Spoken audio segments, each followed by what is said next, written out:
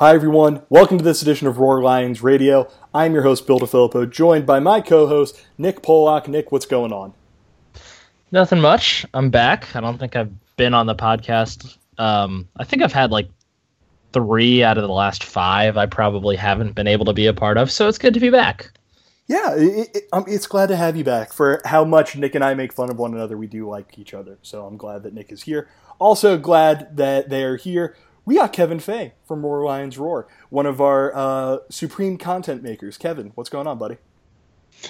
Not a whole lot. Glad to be here. I think this might be the first one I've done since the one in your murder basement. Yes, for those of you who are unaware, the murder basement. My house was built in like 1920 or something, and the basement has not been renovated since then, so I have a basement straight out of 1920s, and at 2:30 a.m. after Penn State beat Ohio State and we did a podcast down there, it was just straight up ghoulish. But that's in the past, and we're looking to the future because Penn State football is back this week.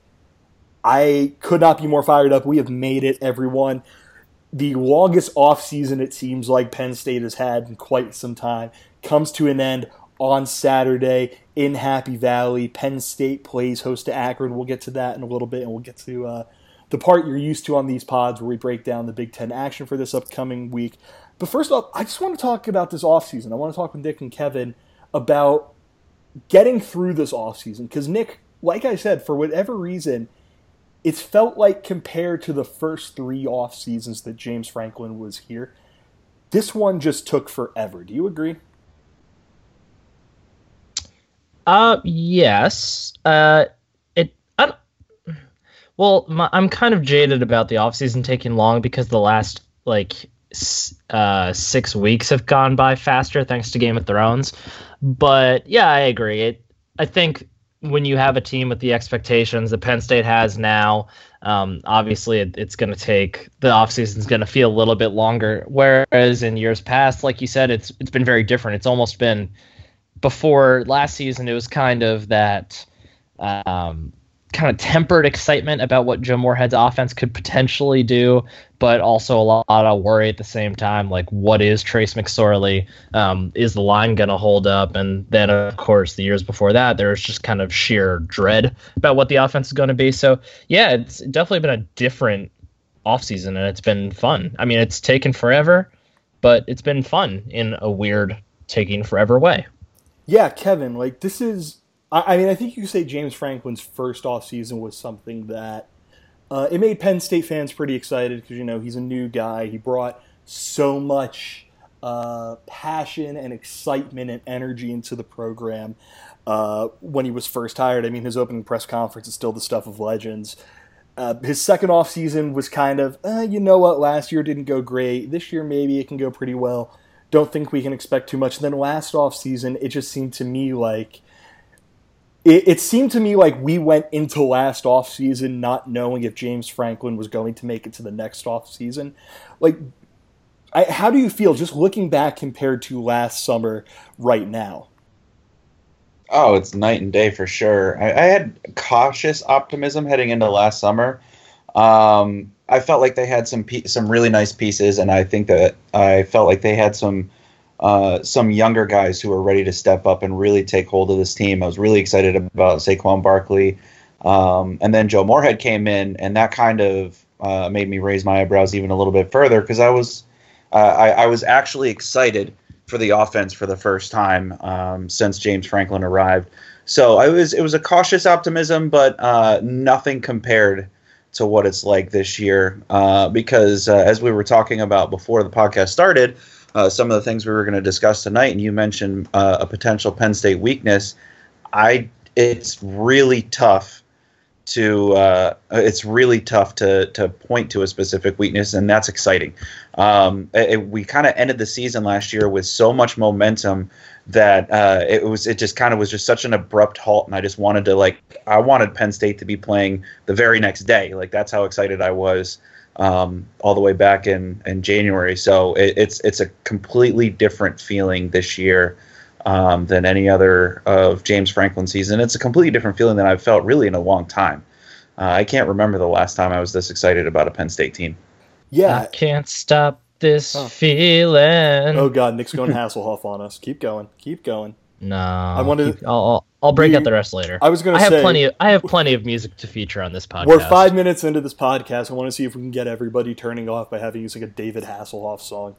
But yeah, like Kevin was mentioning, like this, there is actual, honest to God, tangible excitement around Penn State. Of course, last year 11-3, one of the more surprising 11-3s that you're going to see. 8-1 in conference play. Won the conference, made it to the Rose Bowl, played in an all-time great Rose Bowl, even if it was very weird. It ended like with 2 minutes left in the third quarter, and they just didn't play the rest of the game. I thought that was an interesting decision, but hey, it meant Penn State won the Rose Bowl, so I'm happy with it.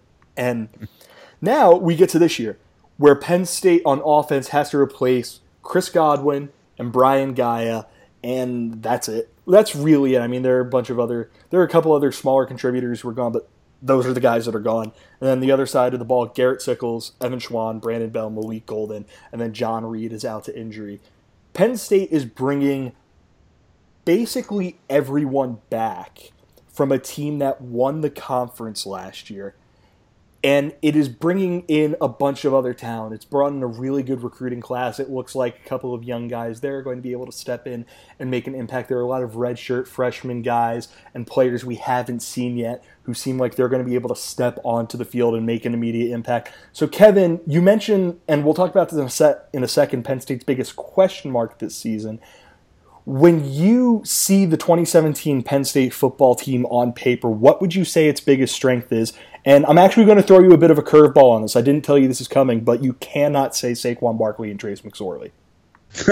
I actually wasn't going to say them, but I might kind of dance around your. No, go ahead. I might dance around your restriction a little bit and say that it's the skill positions, but I mean that on both sides of the ball. Penn State's wide receivers are obviously going to be some of the best in the Big Ten. 5 out of the 6 star people in their 2 deep are going to be former 4 stars coming out of high school. The talent is there. And the 3 star is no one other than Deshaun Hamilton, who's going to leave Penn State as the career leader in receptions. So, I mean, the skill position depth is there as well. At running back, you have Saquon Barkley, obviously. You have Mark Allen, Andre Robinson, and the freshman Miles Sanders. So all of those people are really, really setting up Penn State for a nice season. And on top of that, on the defensive side of the ball, we have a very deep defensive backfield. You got Marcus Allen, who's probably my favorite Penn State player of all time, just because he mixes that skill with his charisma, and he's just a blast. And then obviously losing John Reed hurts a little bit, but at cornerback they're deep as well. So their skill positions are really setting Penn State up nicely this year for a really deep run. Yeah, it's crazy how Penn State could suffer such a rough injury to such a good football player as John Reed, and they have other guys who it seems like can fill the hole, even if it's not to the exact level that Reed plays, who are able to step in and do a lot of the same stuff and make it so while he is watching games on the sideline, Penn State doesn't really struggle too much. Nick, I want to go with you. Same question, same restrictions as Kevin, and again, if you want to dance around it, whatever, I don't care. Well, considering Kevin pretty much named like the entire roster, I will try to pick someone that he didn't say. Tell me I'm wrong, though. I'll say the tight ends.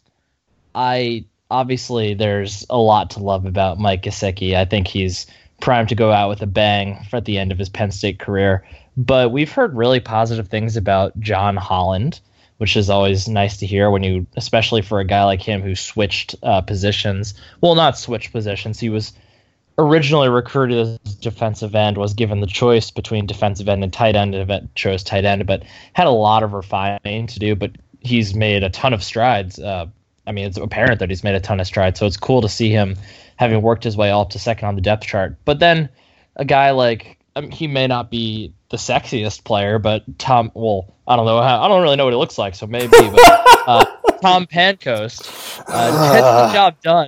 gets the job done as a blocker. He's not someone you're going to go out and expect to see 5 catches from him in a game, but from what he's seen, from what we've seen of him on the field, he's done a fine job blocking. And then I will forever be intrigued by Nick Bowers until I'm given reason not to believe that he can do something great, because his high school tape is so stupid fun, and he plays literally every single position you could play, and he's a tight end. So it's always nice to see people that athletic at that position, because you end up with a guy like Mike Gesicki. So I'm pretty excited for the tight end group this year.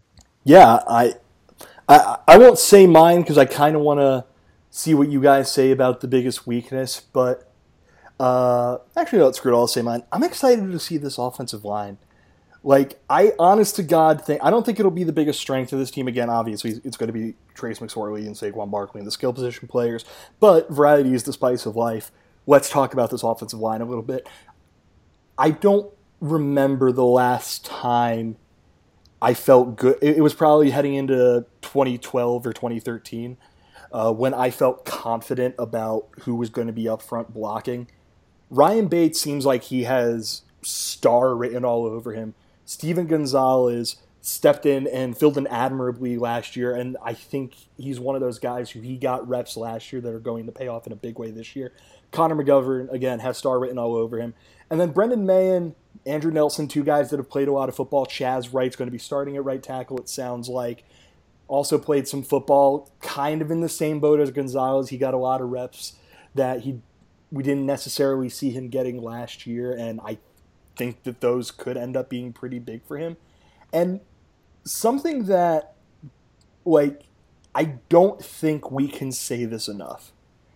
Saquon Barkley has not ran behind an objectively mediocre offensive line yet. By the numbers, by Bill Connolly's numbers, I'm trying to pull this up right now. Yeah, Penn State was 119th in stuff rate. Stuff rate are the rate of runs that are taken down at the line of scrimmage or behind it. Penn State was 119th in that last year, and Saquon Barkley went for nearly 1,500 yards and 18 touchdowns on the ground. And you know those stuffs weren't because of Barkley. Right. Like, those were totally on the offensive line. Yeah, I mean, there are times when, you could see Saquon's trying to make a play and maybe it doesn't work out. Like, it's not, there's nothing there, so he's trying to make something happen, and, something happens that isn't great for Penn State. But he's not played behind an offensive line that's been okay, let alone good. And Matt Limegrover told our buddy Matt Brown this at Media Day. Like, having Saquon can almost hurt an offensive line because everyone thinks there's, like, this relationship where, well, if a running back plays well, it's because the offensive line had a good game. And then Limegrover will go back and watch some tape and go, oh, wow, like, we made some mistakes and Saquon got us out of it. So I just want y'all to think for a second. What if Penn State's offensive line is good this year? What if that happens? And Saquon Barkley is a little bit better than he's been in the past. Even if he stays about the same that he was over the last year, just the fact that he's going to have more holes and things to do, I don't think we can talk enough about Penn State's offensive line and what it can be in year 2 under Matt Limegrover. But there's always the possibility that, it just doesn't work out. Like, there are some flaws, there are some issues. Penn State is a football team. Football teams have problems invariably. And, Nick, I want to go to you on this one. What do you think Penn State's biggest question mark is heading into this season?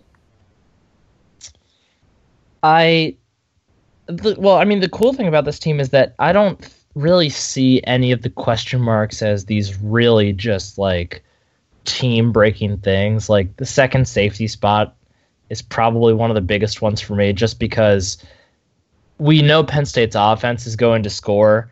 The really one of the main questions is what the defense looks like this year, because they kind of got beat up on a little bit, at least in the first half against Wisconsin, and then the USC game. I mean, that would have been tough for any defense. With the rate both teams were scoring, neither defense really set the world on fire, though Penn State's just kind of took a dip at the wrong time of the game, and USC stepped up in the right time of the game.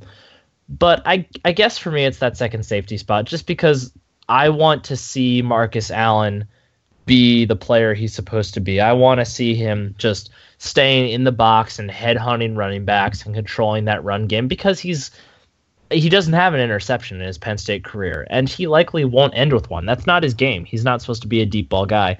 But I fear that if they aren't able to find a suitable pair for him in the back, then they might be tempted to ask him to do a little bit more of kind of a center field role, and that's just not his game. He's supposed to be Cam Chancellor. He needs Earl Thomas. Yeah, I think that's probably fair. I think we have enough reason to believe, just based on the last couple of years of Penn State safety play, that one of Troy Apke, Nick Scott, Aaron Monroe, or Garrett Taylor can probably step in and play that more of a center field role and let Allen be the heat-seeking missile we all know he is. But yeah, I do think that's a legitimate concern. If Penn State has a concern, a major concern, that is probably the most legitimate, I would say. Kevin, you kind of touched on this, but do you have any major concerns? If there's one thing that you have to stick out, you have to go on the record on a podcast and say that's it. Do you have that thing? Only because this happened last year, and that's a linebacker depth. The starters are about as good as you'll find in the Big Ten, with Kabinda, Bowen, and Cam Brown, or Koa Farmer, I suppose it is now. But behind them, you have people that all have experience, but they're probably just a little bit of a step below of where the starters are. And if the injury bug hits again, then we saw what happened when they went down last year with Bell and Kabinda, and how that hurt that defense. So I think that it's important that the linebackers stay healthy, and depth would probably be my biggest concern. Yeah, I think I don't think we know by now what we're getting out of Jason Kabinda. Manny Bowen seems like one of those guys who's pegged to potentially have a breakout year.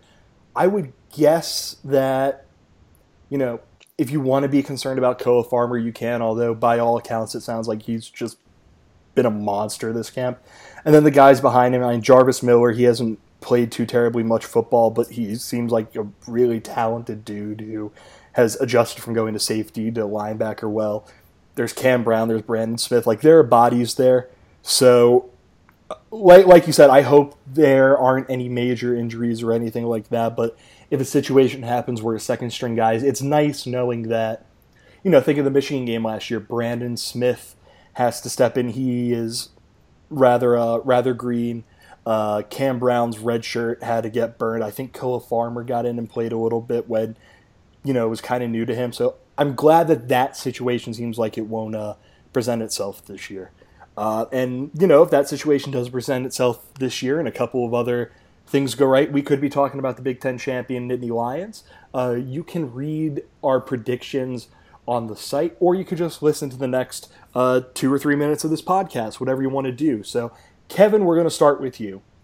What teams are going to win the Big Ten East and West, and, quickly say why? Who wins the conference, and where do you think Penn State finishes and what Penn State's record is? And if you think that's a lot of information, I sent it to you in Slack. So, yeah, we have that going for us. Yeah, speaking of Slack, I think Slack is kind of the biggest reason that the off season is bearable at this point. So, shout out to PSU Twitter Slack. They're going to listen because they're our only fans, so that's fine. So, record. I'm going to start there just because that's where I want to start. Penn State's conference record, I'm going to go with just one loss, and that's Ohio State. And it's not because I think Ohio State is some kind of world beater team. I think they're going to struggle a little bit early on. We're going to see it tomorrow night at Indiana. And Go Hoosiers! Go Hoosiers! Woo! And it's kind of also a nod to Indiana's defense. But they'll probably struggle on offense a little bit to start the season as they adjust to Kevin Wilson and maybe turn it on at the end of the year. But I just think Penn State doesn't necessarily have it to go to Columbus and win on the road. They won some road games last year, but they didn't really go to really tough environments like Ohio State. So I think that's where they lose. And because of that, I think Ohio State ends up winning the Big Ten East. They're just Michigan is a little bit young. They replaced a lot of starters from last year. I still think they're going to be pretty good by the end of the year, but I just don't think they have enough to overtake Ohio State. In the West, I think it's going to come down to actually Northwestern and Wisconsin, with Wisconsin getting the nod. I don't think Northwestern has enough to beat Wisconsin. They do have Justin Jackson, who is an absolute animal, and I do love him. But I just don't think that they have the depth at wide receiver, really anyone to throw to at all at wide receiver, and I don't think their defense is quite as good as Wisconsin. So I don't think they're going to be able to keep Wisconsin out of the end zone in that game. And then eventual Big Ten champion, I'm going to go Ohio State. They just have too much depth and too much talent at the skill positions. And I mean, Wisconsin's already lost their key linebacker and then also backup linebacker. So if they take any other injuries on the defensive side of the ball, then I just don't think they'll be able to keep up with Ohio State in the Big Ten championship game. Yeah, I'm just going to step in quick because I agree with Kevin on everything. I think Penn State goes 11-1. That one loss is to Ohio State. There's no shame, and I think this needs to be said. It needs to be said early on. There is no shame in going to Columbus and losing to Ohio State. If Penn State wins that game, that is awesome. That is huge. I would pick Penn State to make the playoff at that point, in all likelihood. But if not, listen, it happens. Ohio State's a great football team. That's a tough place to go play, and it doesn't necessarily mean that Penn State's playoff hopes are shot, even though they'd probably need some help. Beyond that, yeah, Ohio State, Wisconsin. Ohio State wins. Penn State goes 11-1, comes in second in the Big Ten East behind an undefeated Ohio State team. Nick, what do you think? So my heart says 11-1 for Penn State. My head is thinking more like 10-2. I'm going to go with my heart in this case because it's 3 days before the first game. So obviously we go optimistic. I do think there's a chance that Penn State loses a dumb game like Northwestern, like 80% of the fan base probably agrees with. But this team is well good enough to win every single game on their schedule.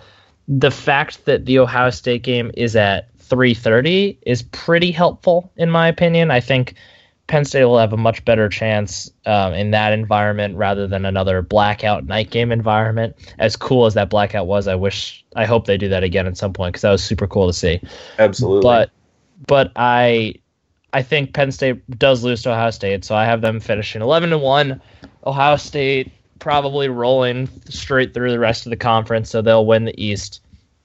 I'm picking Northwestern to win the West. Ooh, it's not, I like it. It's not that I think they're so much better than Wisconsin or any of the other Big Ten West teams, but I think it will come down to Northwestern Wisconsin because I don't think Nebraska's very good. And Iowa's fine, but not quite good enough. But I'm just not a big believer in Alex Hornibrook. He's fine. I know Wisconsin doesn't really need much more than fine from their quarterback, but it doesn't really strike me as a top 10 caliber Wisconsin team, which a lot of people seem to be saying they are. Losing Jack Cichy sucks. He's really good, and I know he missed a lot of last season too, but they had more linebackers. He was one of 4 potential all-conference guys at the linebacker position last year, so there's plenty of people to kind of share the load there. I think they miss him a lot more this year. TJ Edwards is awesome, and I think he'll be great, but I don't know. I don't feel crazy optimistic for Wisconsin this year. The conference is weak, so they'll probably, and their schedule is a cakewalk, so they'll probably still go 10-2, or 11-1, whatever they end up doing. But I think one of those losses will be to Northwestern, and I think that the Wildcats find their way to the Big Ten championship game, where they will get completely trounced by Ohio State. But that's okay because Clayton Thorson and Justin Jackson are very fun. Justin Jackson, who has received approximately 2,400 carries in his college career to this point. So yeah. I think Penn State finds their way to an at-large bid for whatever bowl, and it'll be great. Yeah, I mean, one thing I do want to point out real quick is this is going to be the thing I was going to point out, and I'm going to be very upset about it. But go ahead. I think one thing that plays to Penn State's advantage when they go to Northwestern is that yes, Northwestern will be coming off. Damn it. the game against Wisconsin, and that's gonna be Camp huge. Randall. They're either gonna be riding high off of an emotional win at Wisconsin, or they're gonna be kind of maybe down a little bit because they have such high expectations for themselves. So I think that could be big and plays into Penn State favor going into Evanston.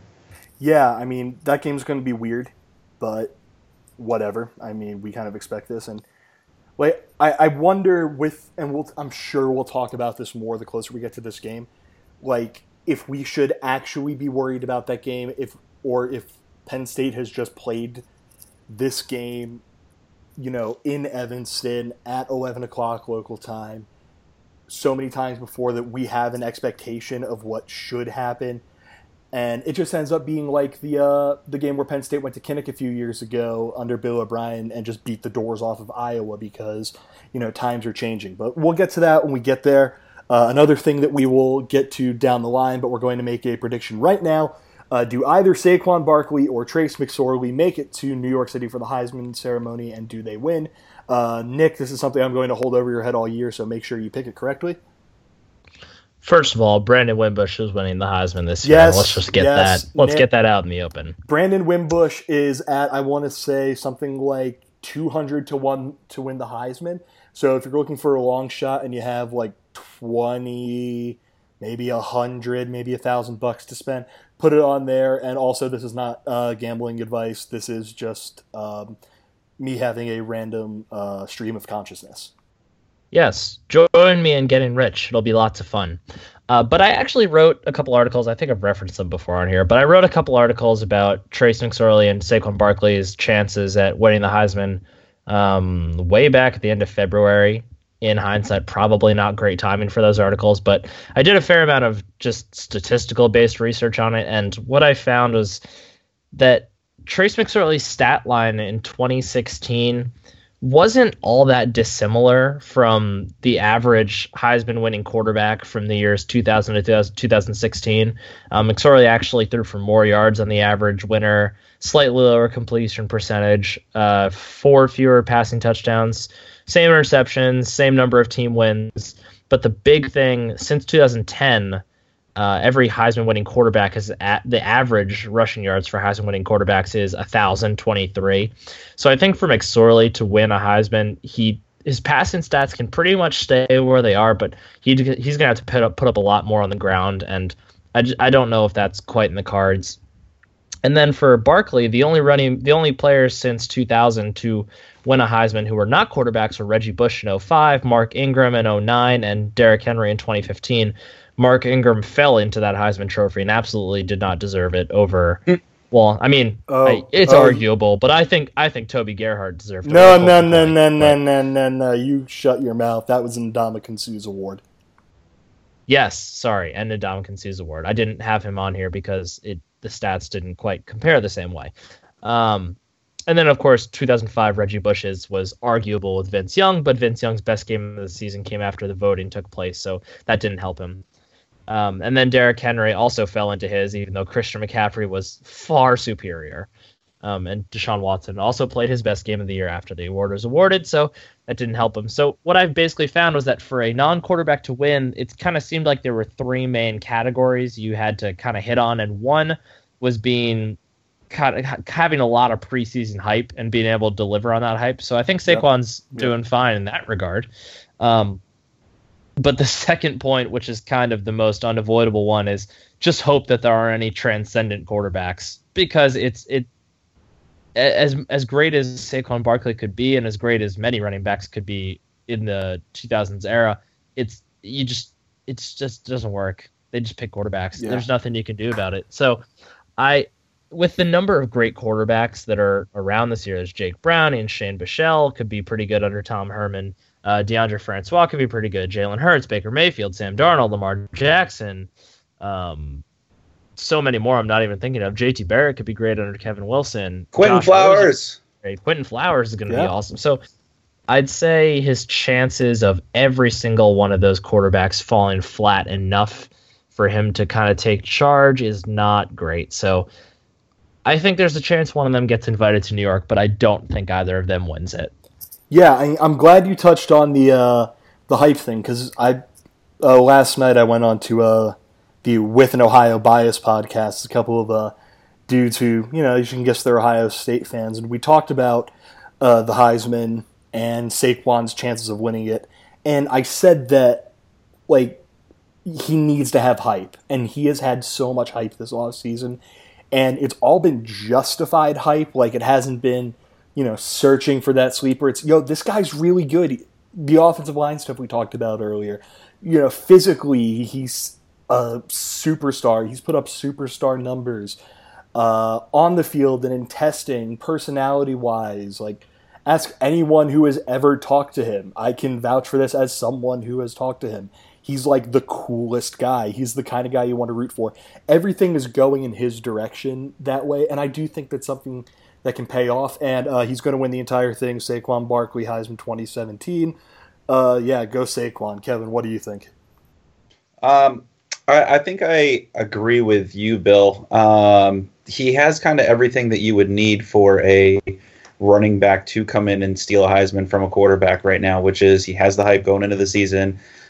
He has the highlight reel plays. If he can have one of those signature plays against an Ohio State or a Michigan, that's even better. He's going to have the statistics to back it up. The only thing that might hold him back in the statistics department is the fact that the offense is going to be able to spread the ball around so much.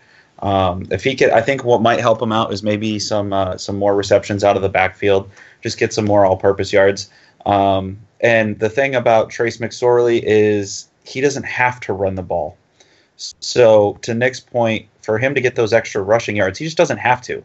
When you have someone like Saquon Barkley and you have the receivers that Penn State has, there's no point. I mean, it's great for him to extend plays and use his legs to his advantage to move the chains and keep the offense moving down the field, but he's not going to get those designed runs most of the time, because when you have the option of, okay, I can run as an undersized quarterback against this massive defensive line, or I can hand it off to the best player in the country. I'm going to hand it off to the best player in the country for 300, Alex, every time. So I think McSorley's going to have great numbers this year again, throwing the ball. He's going to have some rushing yards, but it's not going to be enough. And Saquon gets the invite to New York and takes the Heisman because he's going to rip off an insane run against Ohio State. It's going to get play all over the place. He's going to do – I think he might hurdle the second Bosa this year, and that'll be the play that gets him to New York. Yeah, I mean, to win the Heisman, you so frequently need to have that one transcendent game or that one transcendent moment, and I think Barkley, along with a bunch of other dudes, is very capable of producing that one game or that one moment that is kind of it's kind of just like his season in a microcosm, and it's something that in a decade, not just Penn State fans, but college football fans are going to look back on and go, that was the moment. And now, speaking of moments, it's the moment has come. For Nick, get that music queued up. Because it is time, after half an hour of podcasting, for us to talk about the Akron Zips. And Nick, what mid-2000s recording artist has a name very similar to Akron? Convict. Akon and Young Jeezy. Hey. I just want to mention that was done, while it was done without the consent of any massive music groups. Please don't sue us. We don't have much money. Jeezy's cool with it. It's fine. Oh, okay. Yeah, cool. Sure, I expect that Nick got that. Penn State plays Akron. Terry Bowden and his fighting band of Terry Bowdens are going to be coming into Happy Valley this weekend. Game kicks off at noon. Looks like we might have some pretty rough weather. Last season, Akron wasn't exactly a group of world beaters. They ended up going 5-7, 3-5 in the MAC. They played Wisconsin, and Camp Randall lost 54-10. Nothing crazy sticks out. They also played Western Michigan, and like most teams, just got the doors blown off by Western Michigan. Nick, what do we need to know about this Akron team? I think we're all in agreement that Penn State wins this game with some level of comfort, but is there anyone that Penn State fans should pay attention to when Akron takes the field? Charles Woodson is a pretty entertaining quarterback to watch. Charles Woodson is from... Really? Oh, yeah. Wait, I said Charles Woodson? You said Charles Woodson, who Oh, no. well, No. Charles Woodson could be a pretty entertaining quarterback. I Oh, don't know. yeah, like Tommy Woodson. Charles let's Woodson would be honest here. He probably was a pretty good quarterback. I mean, I would take him over Blake Bortles right now, but that's neither here nor there. Ouch. Free A-Rob, give him a good quarterback. Tommy Woodson is a pretty damn good quarterback when he's healthy. Unfortunately, it doesn't really look like Akron has anyone for him to throw to, and their defense is pretty trash. So while having a great quarterback is probably going to be good enough to win them a couple MAC games here and there, it's certainly not going to be enough against Penn State. That being said, it's not a bad, for Penn State's defense, it's not a bad first opponent. It'll be a nice test for them in just terms of trying to handle a dual threat guy, since they'll go up against a couple of those in 2017. So it shouldn't be a close game, but there could be a few entertaining plays from Akron and from Woodson. So I mean, aside from that, just their defense will keep them from doing anything notable, really. Yeah, I think just in some research that I've done, and I haven't done enough, and this is going to be something that ends up biting us in the rear when Akron wins this game like 24-13 or something gross. Ulysses Gilbert III, a linebacker who seems like he could really ball out. But yeah, I mean, I just have a hard time having too much concern about this game, just because, it's a season opener. Penn State historically goes out and wins its season opener, sometimes pretty comfortably. Sometimes we have a game like Penn State had against UCF in Ireland where it comes down to the last second, but it's usually, they end up wiping the floor with a team that isn't from the Power Five. Like, Kevin, can you imagine that not happening for some reason, or do you think this one's pretty, do you think by halftime we're going to be back to tailgating? I think I learned my lesson last year towards the end of the year to not bet against Penn State's offense scoring more than 40 points. I mean, it was kind of like the 3 years leading up to this past year. It seemed like it had been ages since Penn State had scored 40 points, and then all of a sudden they couldn't not score 40 points. So I don't see Akron being able to score with that. Even if Penn State takes a really vanilla approach, they're just going to out-athlete them. So I think we're probably going to be tailgating. And by tailgating, I mean going back to our places and being out of the rain, because it's supposed to be disgusting. Yeah. Oh, well. Well, I mean, yeah, I can't think of too terribly much else to say other than let me pull this up, because Bill Connolly, as you know, we adore him. I mean, he's probably everyone that on our site's favorite college football writer, because he just goes so much deeper into this than everyone. And his header on his story about Akron is, if Terry Bowden finishes 2017 in Akron, it'll be his longest running gig ever. Like, it just doesn't seem like that's a title that's a title from someone excited about a team. Yeah, I mean, Bill every once in a while will have a straight fire, like, hey, this team will get exercise, which is good or something, but like it just seems like Akron, it's just one of those teams that it's kind of like rudderless in the MAC. Like, it doesn't seem like it's going to be the kind of team that ends up terrifying people and competing for a conference title, but it doesn't end up, winning 3 or 4 games and just sitting down at the bottom. So, I mean, best of luck to Akron, I guess. Like, I don't really know what to say other than I think it's time for us to get to my favorite part of the podcast, which is on a preview episode. We go through with this week's Big Ten slate, and I'm so excited because some of the games this week are just so stupid.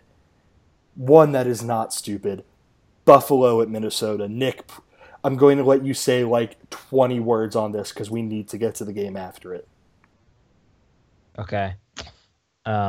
Minnesota, led by PJ Fleck, could be kind of interesting, but also very weird. Also, Buffalo is bad at football. That was exactly 20. Boom. Moving on to the game of the weekend.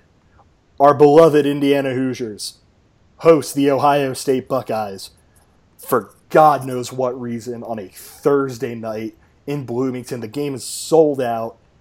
Kevin Wilson making his return to Indiana since he lost the job there. This Indiana team could surprise some people. It's going to play some really tough defense. Offensively, that's a little up in the air. Meanwhile, Ohio State is led by an offensive guru on one side of the ball in Wilson and a defensive guru on the other in Greg Schiano, and they have about 1 million five-star guys. So, Kevin, what happens?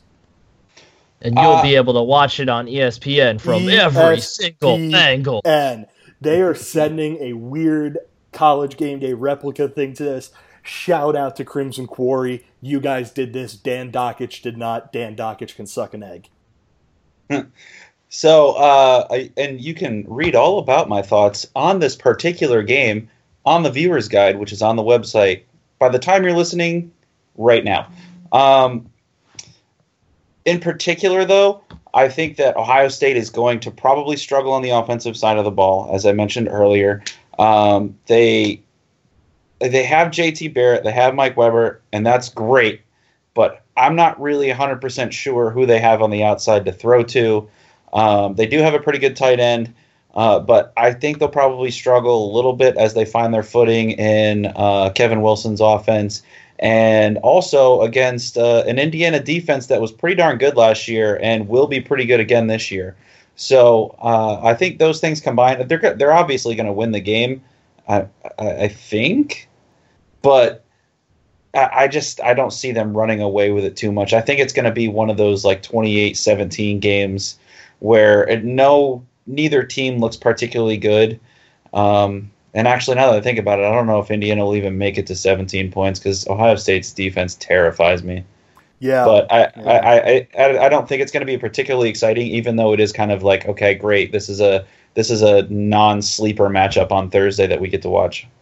Yeah. How many times do you think, aside from this week, how many times do you think a team has gotten to watch game tape of themselves to prepare for the team they're facing? I don't know that. Like, I was thinking about that. Like, does Kevin Wilson have some stuff up his sleeve for Indiana that they've never seen before? Because I can't imagine. Oh man, if you didn't pull out all the stops at Indiana, right, what are you saving it for? And at this, like, you would think that this game is all about whether Ohio State's offense can execute against an admittedly pretty solid defense that knows exactly what he wants to do. And that's why I find this game so interesting. And again, I think Ohio State wins this. I think they win it something like 30-21 or something like that.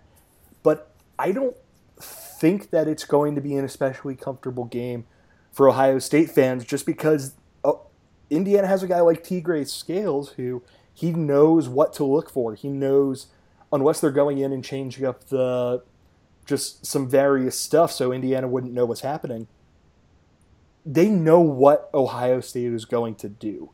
And it's very possible that Ohio State comes out and just boat races them, but I think it's far more plausible that Ohio State has a tough time executing against a team that knows exactly what they want to do. Nick, what do you think? At this time of recording, exactly 1 day from right now, we will be watching Tigre Scales return a fumble for a touchdown. Hell yeah. But Ohio State's still going to win the game. Yeah, Ohio State's just so much more talented than Indiana. But I am really excited to see what Indiana's defense looks like because most of the time you wouldn't trust a week one opponent to really get a read on a team. But when you're playing a team against like Ohio State, even though the Buckeyes will probably get rolling at some point in the game, this should give us a really good idea of what Indiana's defense will look like this year. So I'm excited for this. I'm really excited for this game, actually, even though I fully expect Ohio State to win by at least a margin of 14-ish points. Yeah, hashtag breakthrough Hoosiers. If you work for 11 Warriors, please just don't listen to the podcast for a second. We love you and we think you're going to win. Go Hoosiers. Game on Friday on FS1 at 8 o'clock. Washington at Rutgers. Washington is going to win this football game. My question to you, Nick, Last year they won this game 48-13. Do they win by more or less? I'm going to say Rutgers scores 17 points this year. Maybe 20? No, that's ridiculous. We'll say 17. Washington will be without Azim Victor, possibly, arguably the best linebacker in the country, but Washington's so much better than Rutgers. Just so much better. So I could see Washington scoring a little more and raising that deficit, even if they give up 17 or something like that. Do you know that they... here, while Kevin talks, I'll pull up and confirm the stat I was looking for while Kevin talks. All right, Kevin, go ahead. I actually put in my preview that this is the first of 12 teams to beat the doors off of Rutgers, and I'm going to be honest with you. I don't know if it'll ever get old, but I do think that we all need to collectively say a prayer for the birthplace of college football, because good God, is it bad. Yeah, I mean, as Matt Brown said when he was on the pod last week, the thing to look forward to with Rutgers this year is that we have never had a Rutgers-Purdue game until this year on October 21st. Yes. Which, yes. Yeah, if that doesn't get your jimmies all rustled, I don't know what does. Nick, what were you going to say? Do you happen to know how many points Stanford scored against Washington last year? I want to say it was something like 3 or 7, something like that. Was that the 10-5 game? No. Washington beat Stanford 44-6. Yeah. Rutgers scored more points against Washington than Stanford did. Which, week 1, Washington's not exactly making a statement. It's by Rutgers. But yeah, they're my guess is they weren't. It was a home game. My guess is they weren't exactly putting the foot on the gas compared to what they were against Stanford, when they kind of had to show out to show that they were the top team in the Pac-12. But I do get what you're saying. You ready to want to move on to the next one? Next up, 9 o'clock, ESPN, Friday night. Wisconsin, who, because you probably didn't watch the Cotton Bowl, you most recently remember watching them lose to Penn State in the Big Ten Championship game, hosts a Utah State team, which, since Chucky Keaton left a year or two ago, I don't know anything about them. They went 3-9 last year. I expect Utah State to always play really tough defense and to punch you in the mouth, so I'm going to go out on a limb and say this game is going to be really gross. Kevin, do you have any thoughts? In the preview this week, I kind of referred to Utah State as the JV Wisconsin team, which obviously makes sense with Gary Anderson going from Utah State to Wisconsin. That's kind of an interesting storyline to watch, even though it doesn't really matter in terms of this game because he's been at Wisconsin for a little bit now. In doing a little bit of research for this game, for the preview, Utah's replacing a lot on both of their offensive and defensive lines, so I think Wisconsin's probably just going to boat race them. I mean, Utah State they're always that solid defensive team, and they're going to be a grinded out offense, but they're just, I don't think this is going to be a particularly fun game to watch. I would spend your time on Friday night. Hold on, there is a good game on Friday night. Oh, yes. It's Colorado State's second upset of the year over Colorado. Woo! Whoa, yeah. Doesn't Colorado lose a lot from last year's kind of magical team, though? They're still going to be solid this year, but they're going to miss Cepho. I mean, everyone's going to miss Cepho. They missed Cepho last year. Yeah. True story. True. Nick, do you have any takes on this game, or do you want to talk about another hilarious football game? The Wisconsin offense radar on Bill Connolly's advanced stats post about their 2017 season looks like a maple leaf wearing a top hat. Oh, that's fun. Ooh, fun. Yeah, that was a game we were playing before the podcast, and we should probably turn this into content, but what do random Bill Connolly charts look like? But let's get to something far more funny, which is that for whatever godforsaken reason, Maryland and Texas are playing one another on FS1 at noon on Saturday. I cannot imagine why Maryland would want to agree to do any kind of series with Texas. I feel like there is no upside for them there, and I feel like this game, despite the fact that I think we're all probably in agreement that even if Maryland's record isn't very good this year, they're going to be an improved football team from last year, and I think they're probably one of the lesser Big Ten teams that are trending upward. I think Texas, Tom Herman's going to want to make a statement in his first game. Shane Buechele is going to want to make a statement and lock onto that QB1 job. I think they go out and they end up just thrashing Maryland. But, Nick, I could be wrong, and if I am, I'm sure you'll tell me. If Maryland had a quarterback, I would be super tempted to say this game would be either really close or Maryland could maybe pull out a win, because I adore Harrison and Ty Johnson. But, yeah, with just the state that the team is in right now, it's definitely a rebuilding year. Like you said, the team is probably going to be better than last year's team, but it's probably also not going to show up on the stats or on the record. So, I think Texas wins this game fairly easily. Yeah, Kevin, what do you think?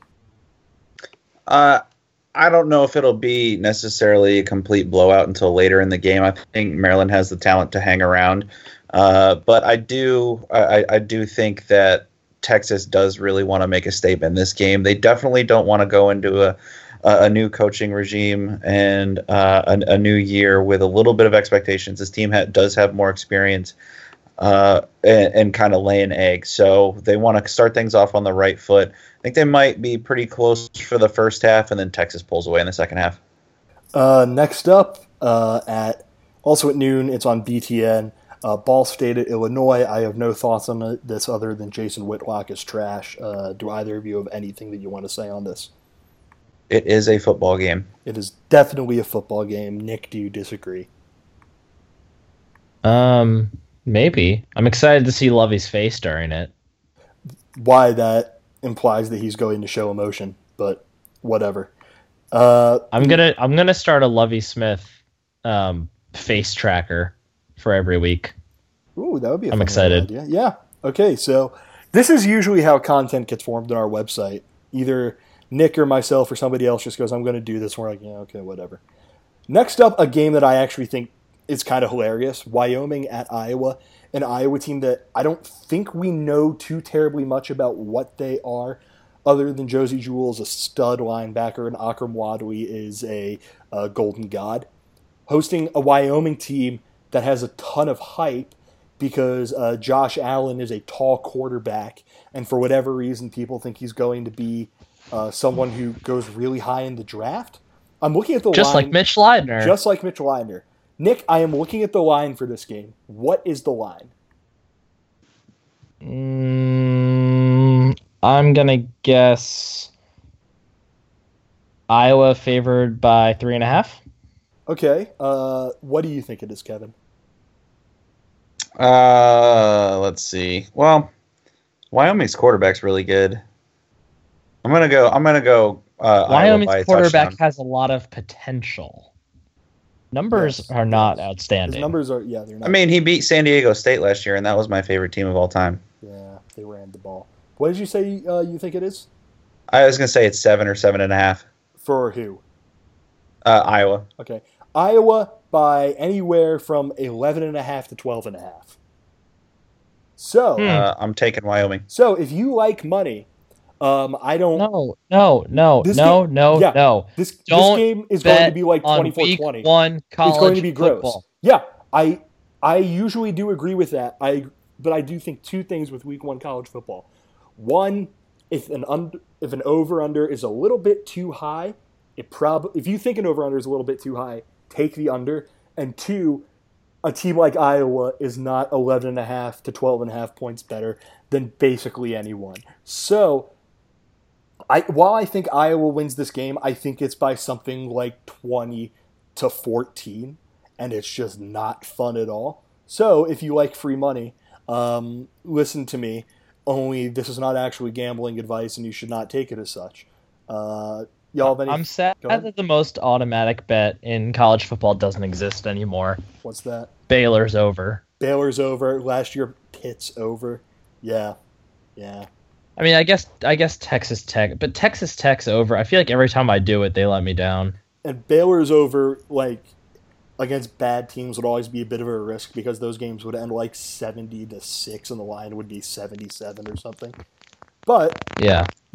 You need to dive into the group of 5 teams with me and love Toledo, Memphis, and South Florida. So yeah, next up, looking at the schedule, is a game I don't care about, Bowling Green at Michigan State. I'm actually interested to see the line on this one. Ooh, Go Bowling Green. Michigan State by 17.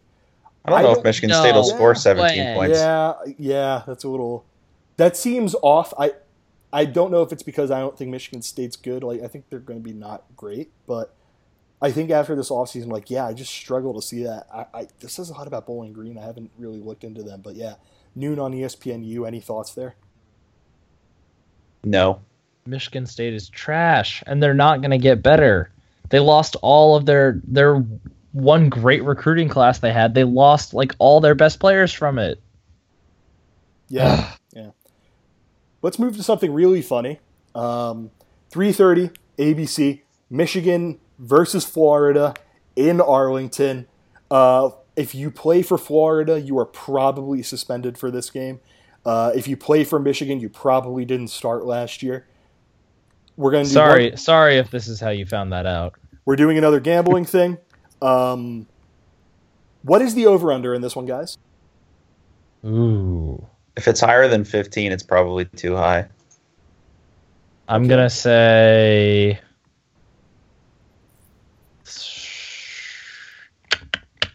38. 38, 43.5 or 44. So basically, Vegas thinks this game probably ends about 24-20, which, sure, that sounds about right, probably. Michigan's somewhere between a 3.5 and 5.5 point favorite. I think this game's going to suck. I think expecting this game to end about 24-20 is right, but I don't think it's nearly as entertaining as what you would probably think for a 4-point football game. Wilton Spade, I think, is probably better than people are giving him credit for. I think people have a bad taste in their mouth for how last year ended for him, but he was also playing with a broken collarbone. So I think he's going to want to have a good game. He's going to try and go out there and establish himself. And then Florida, I mean, they're just Florida, man. But Felipe Franks could be good. Felipe Franks could be good, but he also is probably going to lose at least one limb at the hands of Rashawn Gary. So what do I know? He doesn't have anyone to throw to. Yeah. Are either of you brave enough to pick Florida? I really want to. I want to because I think that Michigan just has so many young pieces that I think that will keep Florida in the game, and any one single play could swing it in Florida's favor, but I just don't see it. I don't think they have anything offensively. Their defense may be great, but their offense is just bad. Yeah, my favorite timeline is Jim McElwain is out after this year, whether it's by his accord or somebody else's, and DJ Durkin goes down there because I'm legitimately terrified of DJ Durkin. But yeah, I don't want to watch this game. I'm going to be mad if I catch any of this football game. Now, as I crack open my third LaCroix of the podcast, 3:30 BTN in Evanston, Nevada at Northwestern. I can't be brought to have an opinion on this. I'll go with Northwestern. Like, Akil Lynch is gone from Nevada, and their other running back is currently at Iowa. So, yeah, I mean, go Cats. Go Cats. What? Okay, Nick, we're going to bring back our favorite game from last year. What is the cheapest ticket for this game available on StubHub? $6. $6. Kevin, what do you think? I can't say because I just You're looking saw at it? You're looking at it? Yeah. $2. So you can either buy a package of M&Ms and have like 89 cents left over, or go to this football game. What is the best, on the subject of cheap tickets, what's the best promotional giveaway you've ever gotten? I didn't go to it this year, but the State College Spikes had an Ode to Conspiracy Theory night, and I wanted to go to that but couldn't because of some family stuff that ended up popping up. And I think they might have given some stuff away, but yeah, I mean that's the best promotional giveaway thing I've ever seen. Mine is by Kevin, far I think the I think I Gore-Tex. know your answer, and you still It's have the Gore-Tex doll that you still haven't got from me yet. Oh God, yeah. I almost went to a Nats game this year to get a Max Scherzer snow globe, but didn't. Ooh. I think I've told the story on this podcast before, but the best giveaway, I didn't go, but the best giveaway that ever existed was the Nets when, I think it was the first year they were in Brooklyn. It was either the first year they were in Brooklyn or the last year they were still in New Jersey. They were just horrifically awful. And as a promotion for like 8 different games throughout the year, they gave you a jersey, like a mesh jersey of Darren Williams, but it was reversible to be the best player on the team they were playing that night. So like Jesus, ugh. it was Darren Williams and like Kobe, or Darren Williams and like Paul Pierce. It was the best promotion that's ever existed. Yeah. Go Nets. Go Nets. Next game is a team that I think is on the up and up going against a team that I don't think is getting nearly enough hype. The team that's not nearly getting enough hype is Louisville, which has the guy who won the Heisman Trophy last year, against a Purdue team that is going to be just dumb as hell, even though I think I might have read that David Blau might not be healthy for this game. No. He's questionable with his shoulder injury. Yeah. So if Blau is, like, I don't think this, like, I think Louisville runs away with this. I think Lamar Jackson has been so, cool, the Warriors are here. I think Lamar Jackson has been so under the radar all offseason that he wants to remind everyone that he won the Heisman last year. But let's see if I can find the line for this one. Louisvi. It is anywhere from 24.5 to 26 points for Louisville. The over-under is 67.5. Yeah, I think Louisville wins pretty comfortably and puts up a lot of points. Yeah, without future Ole Miss quarterback David Blau, Purdue doesn't really stand a chance of doing much of anything. Yeah, I'm in the same boat on that. I would love to see David Blau match up against Lamar Jackson, just to see how many combined total yards they could have. But that's even if he's coming off a shoulder injury, that kind of makes it worse. Yeah. And our last game, Arkansas State at a Nebraska team that has gotten a little bit of hype this offseason solely because they have Tanner Lee. I am going to take Nebraska to win this one. Arkansas State's always a really fun team because they are just one of those programs that seems to be kind of like an incubator for crazy new ideas on how to play offense. Blake Anderson is one of those guys, offensive coordinator background. He's always willing to do some more fun stuff. He's been fine there. He's one of those dudes who's probably going to move on to take a bigger job somewhere else sometime soon. But I think they're going to do some funky stuff on offense. I'm not sure how Nebraska is going to be able to respond to it, but I do think Nebraska is able to win this game ultimately. Yeah. If you read Bill Connolly's preview, which if you read that one on Arkansas State, then what are you doing with your life? I say, as I read it, because I wrote the Group of Five preview. Arkansas State's one of those teams that always seems to peak during conference play. So the early out of conference tests are usually don't bode well for them. One thing that they are doing is they're kind of rebuilding their offensive line, which is going to pose a lot of problems if you need to score with Nebraska. And all indications are that Lee is actually really good. Friend of the blog, I can't think of his first name. Dan's friend, is it Patrick Wu? Yes. He said that he was his favorite quarterback that he saw at the Manning passing camp. So, that's pretty high praise from someone who knows literally everyone in college football. So, I think that Nebraska might be better than people think that they are going to be this year. And I think Lee's going to be one of those people who will become probably a household name towards the end of the year, well, at least amongst Big Ten fans. Maybe not on a national stage, though. Huskers will win. Yeah. I think ending ending it like that is kind of a great way to wrap up this podcast. Penn State football's back. We're all excited. Penn State's back. College football's back. We hope that y'all are as excited for it as we are. Thanks for listening to this edition of Roar Lions Radio. As always, subscribe to our million different podcast platforms out there: SoundCloud, iTunes, Google Play, and then Nick, what's the last one? This is it Stitcher? SoundCloud, Google Play, Overcast. Overcast. All right.